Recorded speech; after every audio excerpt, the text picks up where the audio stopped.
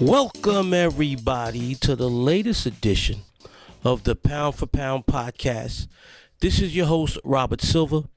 Before we begin, I want to say a heartfelt thanks to my boxing brother, my Puerto Rican brother, Carlos Toro, who is taking a leave of absence from the podcast. So from the time being, I will be doing the show solo until Carlos decides to come back and join the show. Until then, good luck to Carlos. Great dude. When my son passed away 3 weeks ago, he was one of the first, after I announced on social media the unfortunate passing of my boy, he was one of the first to reach out to me and ask if there's anything he could do for me. I will always appreciate that, Carlos. Thank you very much. Now, on to the new format of the program here on the Fight Game Media Podcast. Pound for Pound Podcast. The new format. Part 1, I will review the weekend's past fights. And we had 4 big fights that I will be talking about in the first part of the program. In the second part of the program, we will be discussing my series of articles on the FightGameMedia.com website, my 45 greatest fights of the last 45 years. And we will start today with number 45, the Filipino Flash, Nonito Donaire. Now, on to Saturday, April 9th, 2022 boxing action. We started out early Saturday morning, 8 a.m. on the East Coast in New York City, as in Tokyo, Japan. Triple G, Gennady Golovkin, battled Ryota Murata for a unification of 3 of the of the world middleweight titles. Now, I don't recognize alphabet titles. I don't give a goddamn about these crooked, mafia-tied, money-laundering world boxing alphabet organizations. All I know is, right now, Triple G is the man at middleweight, and he proved again that he's the man in middleweight, even though at the age of 40, he has slipped badly. His defense is non-existent. Any guy with any type of skill can hit him. Murata is a decent fighter, not a great fighter. He's a decent fighter. Probably the biggest attraction in Japanese boxing history. He won a gold medal. His TV TV ratings out there whenever he fights are astronomical, but he's, in my opinion, he's a run-of-the-mill middleweight. He's nothing special. And even though he's nothing special, for the first 5 rounds, he gave Triple G hell. He hit Triple G at will, and ladies and gentlemen, Triple G cannot defend himself. Yes, he's got a great jab. Yes, he's got punching power that'll break you down like he did with Murata. But a skilled elite boxer will box his ears off. And in the third fight, if it happens with Canelo Alvarez in September, Canelo will give Triple G the beating of his lifetime. Canelo's a tremendous counterpuncher. Canelo's the best body puncher in the sport today, bar none. Canelo will batter Triple G, and like my beloved late father, the man who taught me the game, always told me, he was always right. When a fighter is past his prime, the worst type of beating that he could sustain, that will do the most damage to his brain, is taking unnecessary punishment. Not the one-punch knockout variety. Triple G has such a granite chin that's his best type of defense, is that he will take so much punishment against Canelo that he will never be the same. And that's what will happen if they fight again September of this year, depending on whether or not Canelo beats Dimitri Bivol in 3 weeks and we will see, because that's a tough fight. We'll talk about that when that fight occurs. Now, on to the evening's fights. First, we will talk about the fight of the weekend.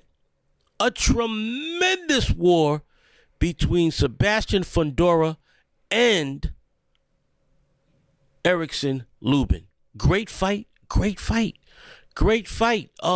First round, Lubin boxed brilliantly, but beginning with round 2, Fundora was able to walk him down. He dropped Lubin in the second round with a beautifully timed uppercut. It looked like it was all but over for Lubin, but in the 7th round, he dropped Fundora. But rounds 8 and 9, Fundora recovered and gave Lubin a tremendous beating, disfigured his face. Smart move by Kevin Cunningham to throw in a towel after round 9, even though Lubin was ahead on the scorecards. Lubin was about to get damaged. He might have gotten damage that he could never come back from. He was going to get more damage. Fundora is a fun fighter, no pun intended. But he also suffers from the same mistakes and that Triple G has and makes. His defense is atrocious. He can't guard a punch to save his life. Yes, he's 6'5", 6'6", and he dwarfs every junior middleweight, super welterweight on the planet, but he cannot guard any punches. A master counterpuncher will eat him for lunch. The boxing media and boxing fans out there are in love with Fundora. Oh, he's a fun fighter. Oh, he's what people pay to see. His career will be short-lived, so he better make the money right now, because in 2 or 3 years, he will be damaged goods because he doesn't defend anything. And a tremendous puncher who's a tremendous boxer with tremendous counter-punching ability will eat him for lunch. I called it here, all right? I'm a connoisseur of technical masters. Guys like Fundora and Triple G now, Arturo Gatti in the past, those guys that use their chin as their main form of defense, nah, that doesn't impress me. Okay, now, speaking of guys who are plotting no defense and looking to knock you out one shot, we had the return of Ryan Garcia as he took on Emmanuel Tagoe.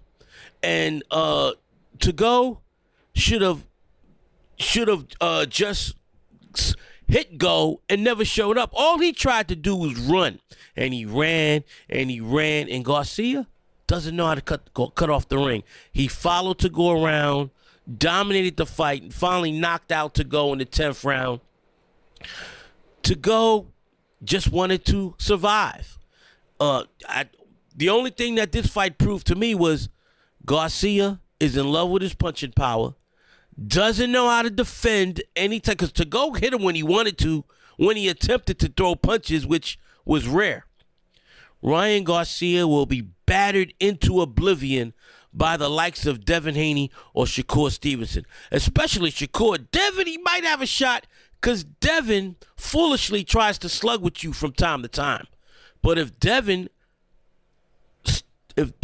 sticks to his boxing prowess, to his boxing acumen, Garcia has no shot in the world. He has no shot in the world against Shakur, because Shakur will do to him what he did to Jamel Herring. Just counter him all night, make him miss, give him angles. Ryan Garcia is in deep trouble the minute he steps in against the likes of Devin Haney, Shakur Stevenson, or Gervonta Tank Davis, regardless of the huge height differential that Garcia would have over Gervonta Tank Davis. Now on to the performance of the week. And that, ladies and gentlemen, goes to Tony Superbad Harrison. He fought beautifully.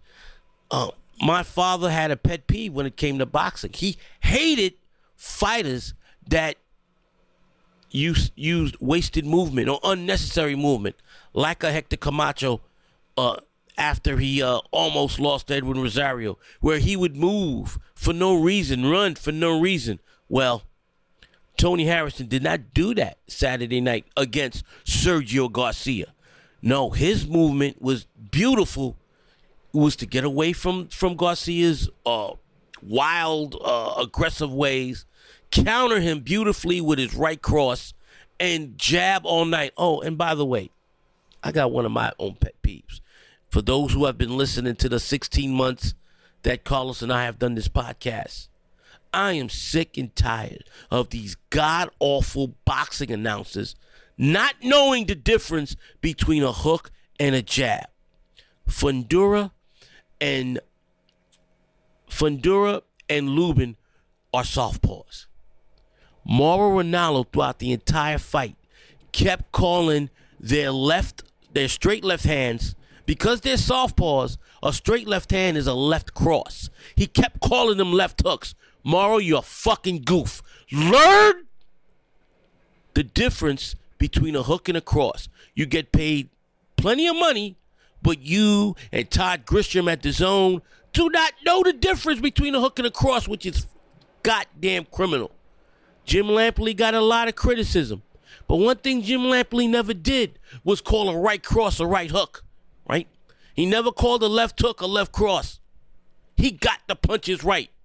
God damn it, if you don't know anything, know the proper usage of the terms hook and cross. Now, I digress. Back to the fight. Tony Harrison looked beautiful. It was the best Harrison's look since the second Charlo fight that he unfortunately lost late when he got caught and stopped. I would love to see Tony Harrison fight Fundora. He would give Fundora hell. He'd give him angles. He wouldn't try to slug it out. He would box. Tony Harrison made Detroit proud Saturday night. He made the memory of Emanuel Stewart proud. He made his family proud. Continued success for Tony Harrison, the one super welterweight who has fought everybody. Put him in the ring with Fundora. See what happens. Now, on to the second part of the podcast. Ladies and gentlemen, I have a series on FightGameMedia.com called The 45 Greatest Fighters of the Last 45 Years. A series of articles that I've written for the last, I've just finished writing my 30th article, the number 16 fighter of the last 45 years. So that right there entails some 6 to 8 months I've been doing this series.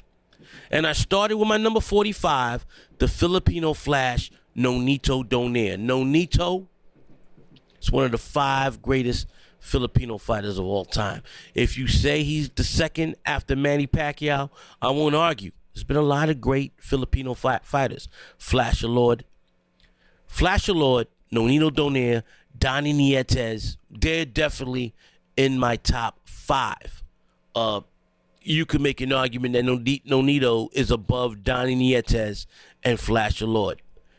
As far as his career goes and when it started, Nonito was born in the Philippines, and his father took him and the family to America. And that's where his career began, in America. And it was crazy. He lost his second pro fight to a nondescript fighter by the name of Sanchez. This guy was a nondescript fighter. It was shocking. It was shocking.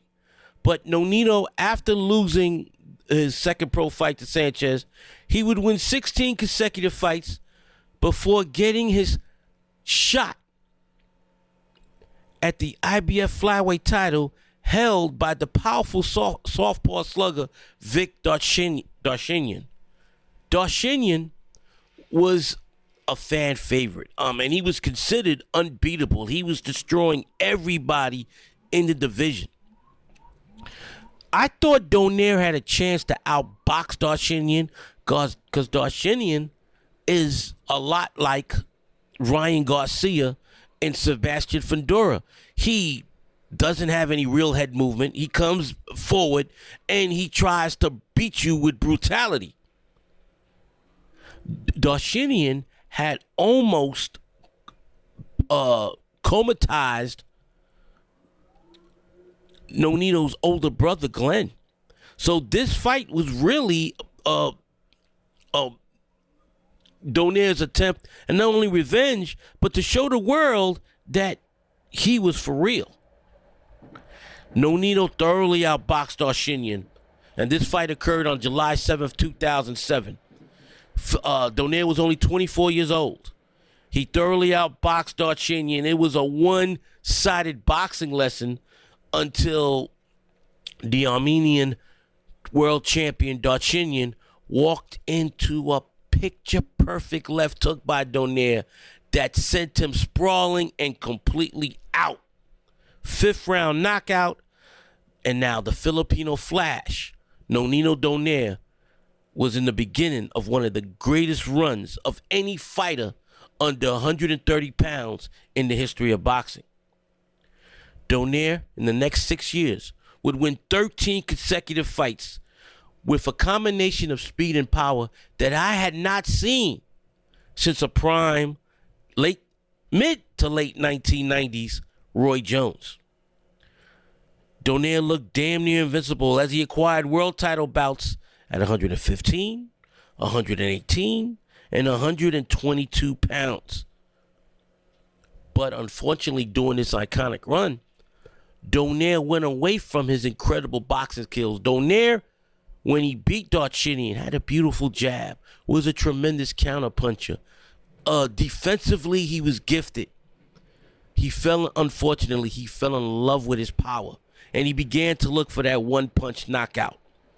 This cost him dearly when on April 13th, 2013, Cuban master Guillermo Rigondeaux, in a fight that I attended at New York's historic Radio City Music Hall, Rigondeaux completely undressed Donaire by outboxing the Filipino great over 12 rounds to end his reign at 122 pounds. 18 months later, after Donaire had captured the WBA featherweight title, he was almost comatose by the Jamaican Nicholas Waters when Waters brutally knocked him out in the 5th round. One thing about Nonito, he told it like it was. Being interviewed after the fight, he told the HBO audience that he got knocked the fuck out. That Walters was the better fighter that night, and Walters decapitated him. Donaire then went on a career slump. Now, when he lost to Nicholas Waters, Donaire at the time was 32 years old.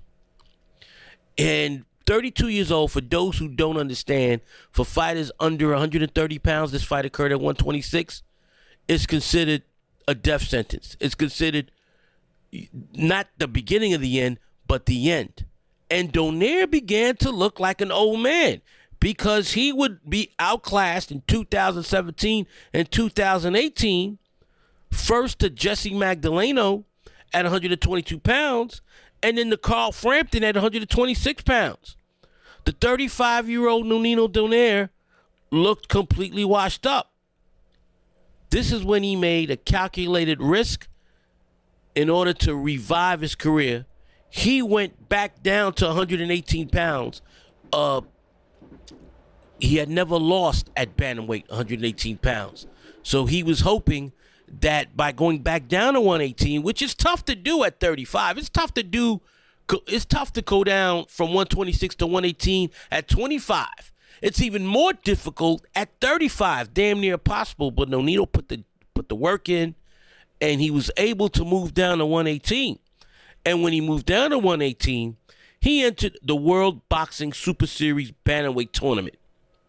In his very first fight back at 118 pounds, on November 3rd, 2018, Donaire stopped the reigning WBA Bantamweight champion Ryan Burnett in 4 rounds. And once again, he was a world champion. And Burnett was a huge favorite because everybody, including myself, felt Donaire was done. In his next fight, the semifinals of the World Boxing Super Series Bantamweight Tournament, Donaire landed his signature left hook against Stephen Young that literally paralyzed the young American fighter.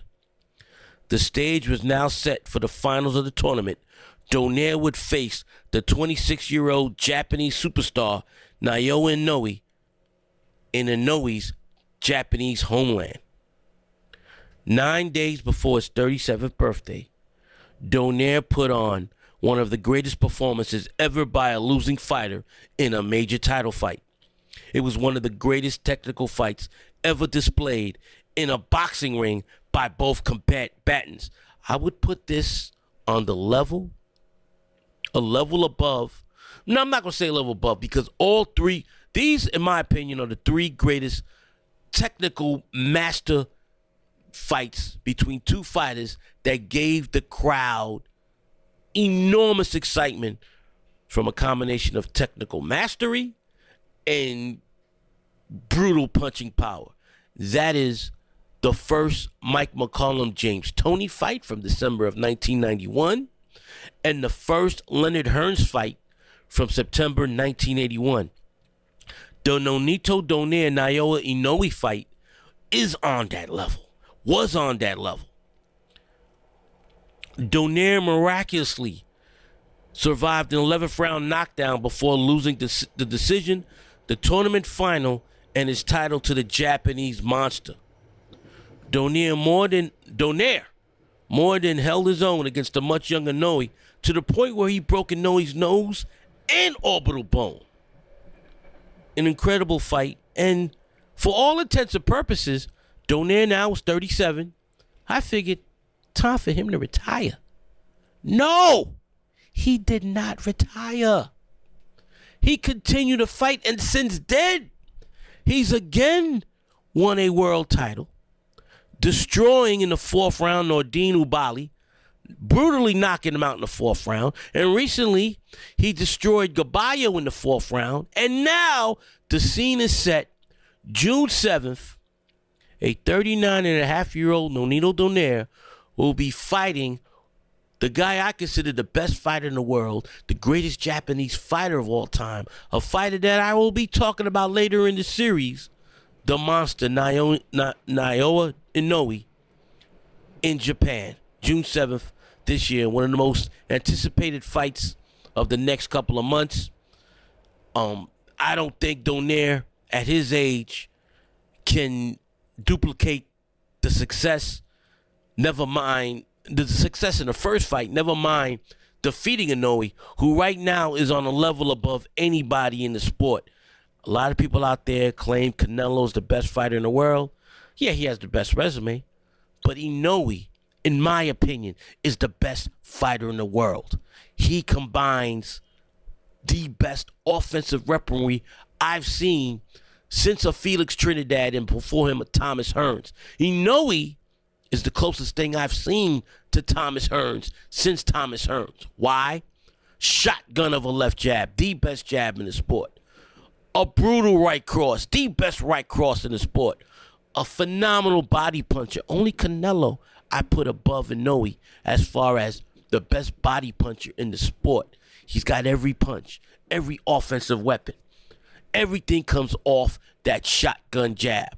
And Donaire, even though he's looked incredible, including the first fight with Inoue since he moved back down to 118, at almost 40 years old, he's not going to be able to sustain the same type of offense he did in the first fight against Inoue, who will now box more and not get into more of a slugfest with Donaire, because he knows that in order to beat Donaire, he's got to do like he did in the second half of the fight, do everything off that jab, and the rest of his punching powers and offensive weaponry will come into effect.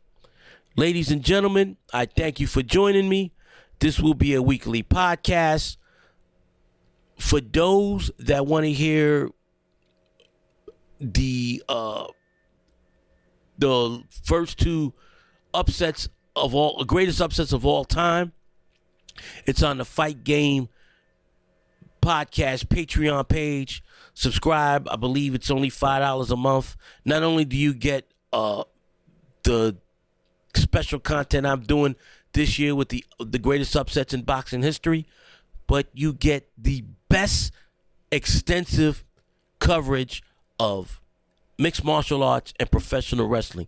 The professional wrestling coverage and podcast on the Fight Game Media Patreon page is even greater than what you hear on the Fight Game Media podcast free feed and the FightGameMedia.com feed, where these same people that do these podcasts write great articles. The leaders of the Fight Game Media Patreon and website, Patreon page and website, Justin Nipper and Garrett Gonzalez.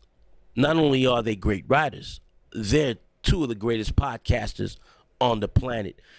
Justin and Fumi Saito do a phenomenal, write this down series on Japanese wrestling that is second to none.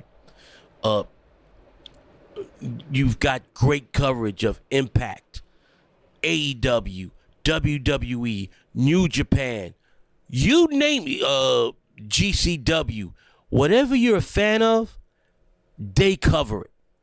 So for those who are hardcore wrestling fans, hardcore mixed martial arts fans, because not only do they cover UFC, they cover Bellator, Bloodsport, they cover, if there is a backyard wrestling event in the middle of Salt Lake City, Utah, one of these brothers and sisters will be either writing an article about it or covering it on the podcast, both on the free feed and the Patreon feed. Ladies and gentlemen, if you want to catch me on the socials, I'm on Twitter, Robert Silva 5768, and of course, FightGameMedia.com. Not only do I have my 45 greatest fighters of the last 45 years series, I have series on every division, my top 5 greatest fighters in every division, from super bantamweight to light heavyweight. Once I'm finished with the 45 greatest fighters of the last 45 years, I'll begin discussing my greatest cruiserweights, greatest heavyweights, top 5 in articles, and so forth. Ladies and gentlemen, talk to you great people next week.